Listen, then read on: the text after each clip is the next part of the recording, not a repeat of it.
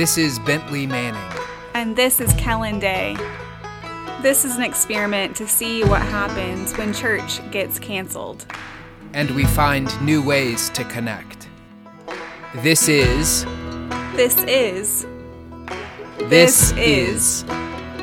Empty Pews.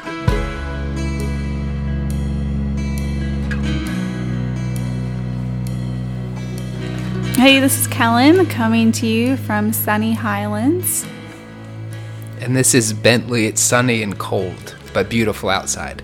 Hope y'all are doing well. Bentley and I have spent sort of an enormous time on Zoom over the last few days. We had a virtual convention over the weekend, so we hung out with all our friends from around the diocese and the bishop on the computer screen. And while I think it was like they did a great job and it, was, I guess, a decent time, there's just been a lot of Zoom in our lives. I'm kind of tired of Zoom. Do your eyes hurt at all? I think I mostly just feel like I'm always half listening when I'm on Zoom, which is not a great feeling because the computer screen is just not quite as attention grabbing as like a human body. Yeah, confession.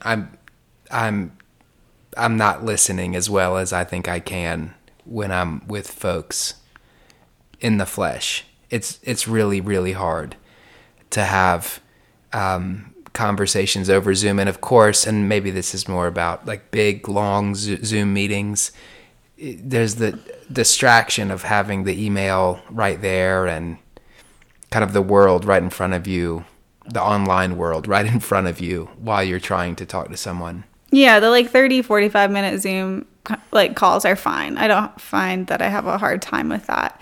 But if you're asking me to be on Zoom for any longer than an hour or an hour and a half, it's like, see you later, Kellen. I'm not going to be able to show up for that long on a computer screen. So anyone who's out there who's teaching virtually or, doing this work on Zoom all the time, I give you a huge amount of credit, and I'm also sorry. I hope that you're finding other ways to regain energy.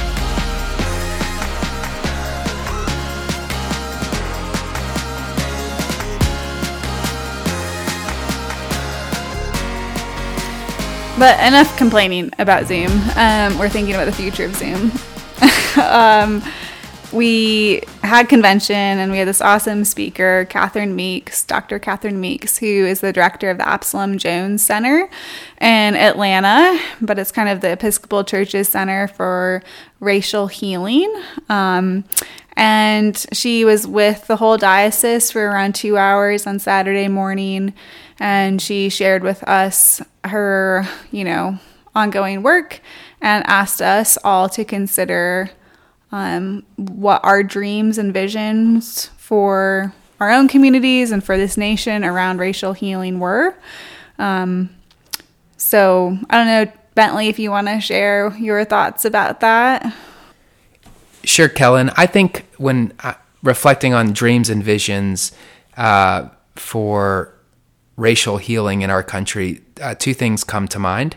One is a willingness for us to speak honestly with one another. That seems to be something that we're missing. And so it's a hope of mine that we would figure out how to just be honest, however uncomfortable it might make us. And the other, which I think I'm really thinking about, is how do we learn how to trust the witness of other people? So how do we learn to not just tell the truth as we see it or speak honestly, but actually listen to someone else when they are claiming to do that very thing? And I think we so often are eager to say what we want to say and to be understood, but a dream of mine is that we would listen more deeply, more seriously to the voices of our Black brothers and sisters about their experience in this country. And I don't know that we do a great job at that. I don't know that I do a great job at that. So for like instance, when Dr. Meeks was talking about her own vision, her own dream for herself and for this world, she said, I dream that my sons, my 2 Black sons, can go outside and drive and live in the world without fear of being killed.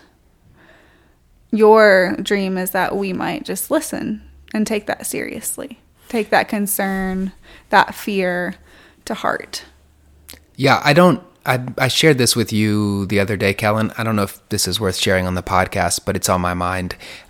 You all know because he's preached with us and he's offered some reflections with us in the past, but a friend of mine, Joseph Wallace Williams, priest from St. Louis, Black man, was coming to Incarnation, and he just mentioned to me that he was worried about driving up the mountains.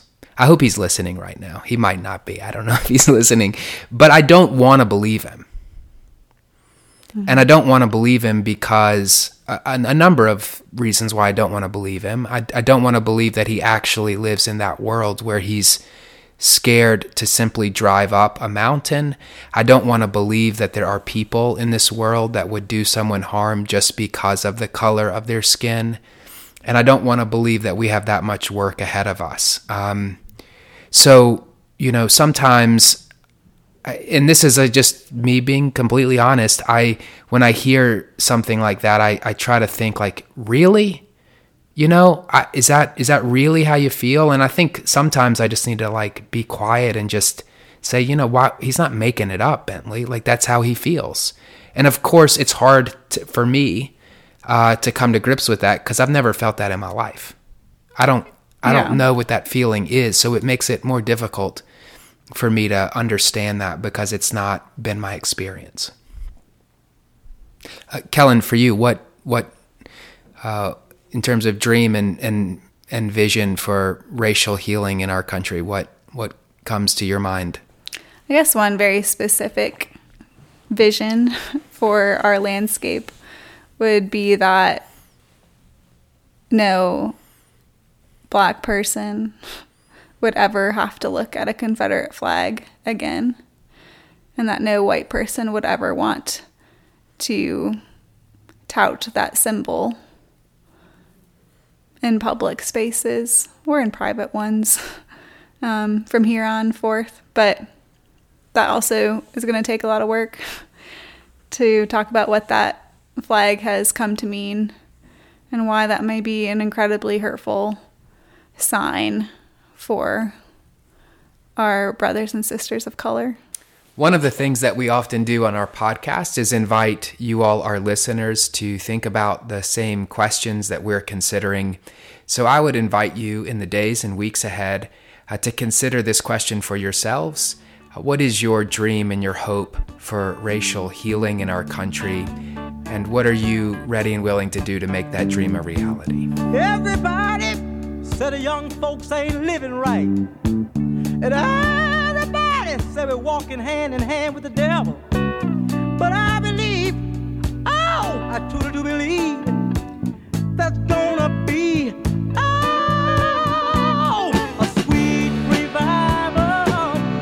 You can read about it in the Bible. I'm talking about the new arrival, singing praises of the Lord, praises of my Lord. One more thing I want to tell you. Every nation is gonna be the new salvation. This Sunday is the last Sunday before Advent, and it's Christ the King Sunday. And the gospel reading comes from the 25th chapter of Matthew. And in that reading, we see a picture of the Son of Man coming in glory with all the angels with him sitting on his throne. And while on the throne, the Son of Man divides people into sheep and goats, one on his right hand, one on his left hand. And the folks, the righteous who are on his right hand, are a bit perplexed on how they got there. And Christ says to them, when I was hungry, you gave me food. When I was thirsty, you gave me something to drink. When I was a stranger, you welcomed me. When I was naked, you clothed me. And when I was sick, you cared for me. When I was in prison, you visited me. And they ask, well, when did we do this? And the response is that whenever you've done it to the least of these, you did it to me. So that's our gospel reading for Sunday. And I'm curious, Kellen, you're preaching, maybe what some of your thoughts are about this week's readings. Yeah, before I do that, Bentley, do you want to give a little history on Christ the King Sunday, though? So our listeners know why, we began celebrating the last Sunday after Pentecost as Christ the King?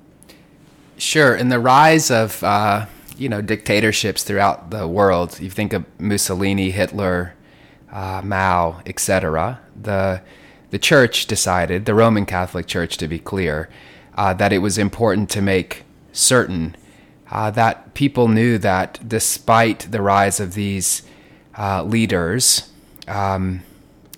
these kind of violent regimes, that in the end, it is Christ and Christ alone who is the King of the world and of the universe. And so that was a very intentional choice by the Roman Catholic Church, and I think it's an important.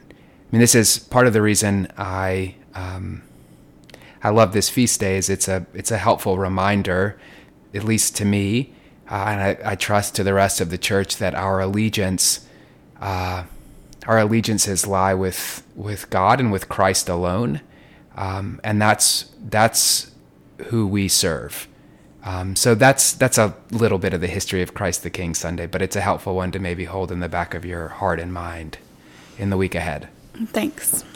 So obviously this is a really iconic passage, right? It's quoted and re-quoted, and you hear it a lot. I think, as we should hear it a lot. But I forgot that it comes within this context of the sheep and goats parable. I forgot that it comes sort of nestled within this image of the glorious throne, which is sort of a trope in ancient Jewish writings, right? Images of God on the throne, sort of a genre of literature.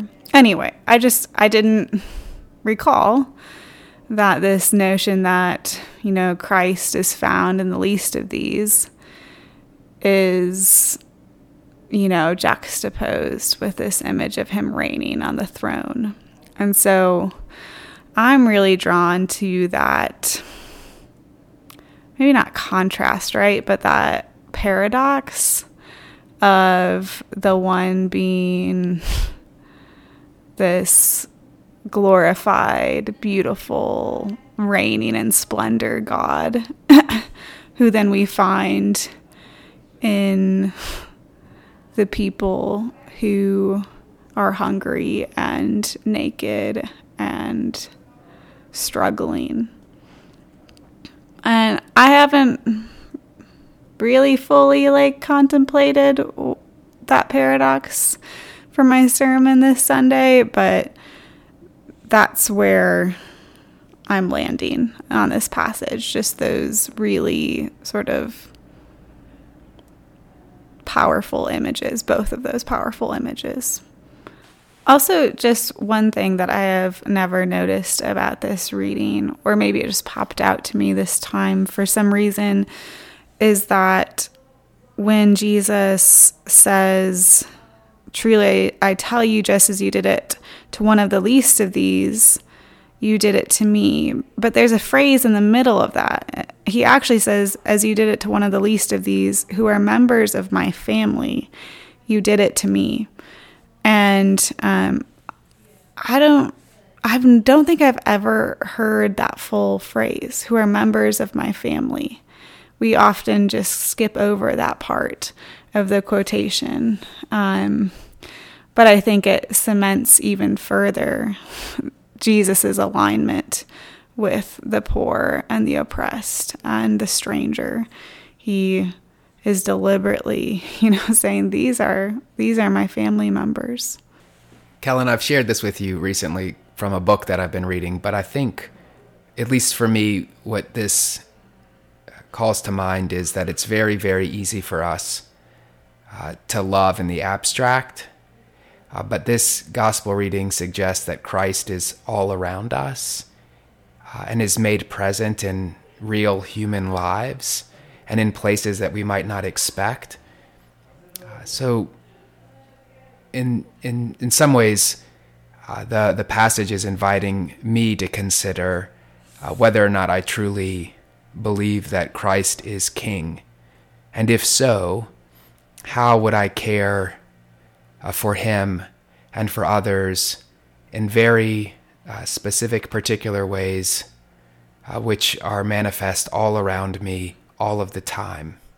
Again, I think it's easy to love in the abstract, to say that we love God, but until that actually shows up in real relationships with real people, we might be living a bit of a lie. Let the King of my heart be the mountain where I run, the fountain I drink from. Oh, he is my song. Let the King of my heart be the shadow where I hide, the ransom for my life. Oh, he is my song. You are good. Oh. Here's a prayer. Lord, make me an instrument of your peace. Where there is hatred, let me so love. Where there is injury, pardon. Where there is doubt, faith. Where there is despair, hope. Where there is darkness, light. Where there is sadness, joy. O Divine Master, grant that I may not so much seek to be consoled as to console, to be understood as to understand, to be loved as to love. For it is in giving that we receive, it is in pardoning that we are pardoned, and it is in dying that we are born to eternal life. Amen. The echo of my days. Oh, is my song. You are good, good. Oh, you are good, good. Oh, you are good, good. Oh, you are good, good. Hey y'all, thanks again for listening to Empty Pews. Glad to have you with us for this 31st episode. You're better at counting than I am, Kellen. Oh, no, I think it's 32nd. I can't remember anymore. I'm losing track. Anyway, glad you're here. We have a couple of fun things coming up for Advent, which begins on November 29, the first Sunday of Advent, and extends 4 weeks leading up to the great feast of Christmas. And we're going to start an evening Sunday night service. I think lots of candlelight and quiet at 5 p.m.-ish on Sundays. And then we're going to have a class also on Wednesday nights from 5:15 to 6:15 on the virtues of Advent. So we'd love to have you join us. You'll see some sign-ups coming into your email to sign up for those opportunities. That is if we're still doing in-person gatherings at that point, depending on COVID cases. And know that as we end our year and begin a new one at the beginning of Advent, you all, as always, remain in our prayers, and that we love you. We miss you. God's peace.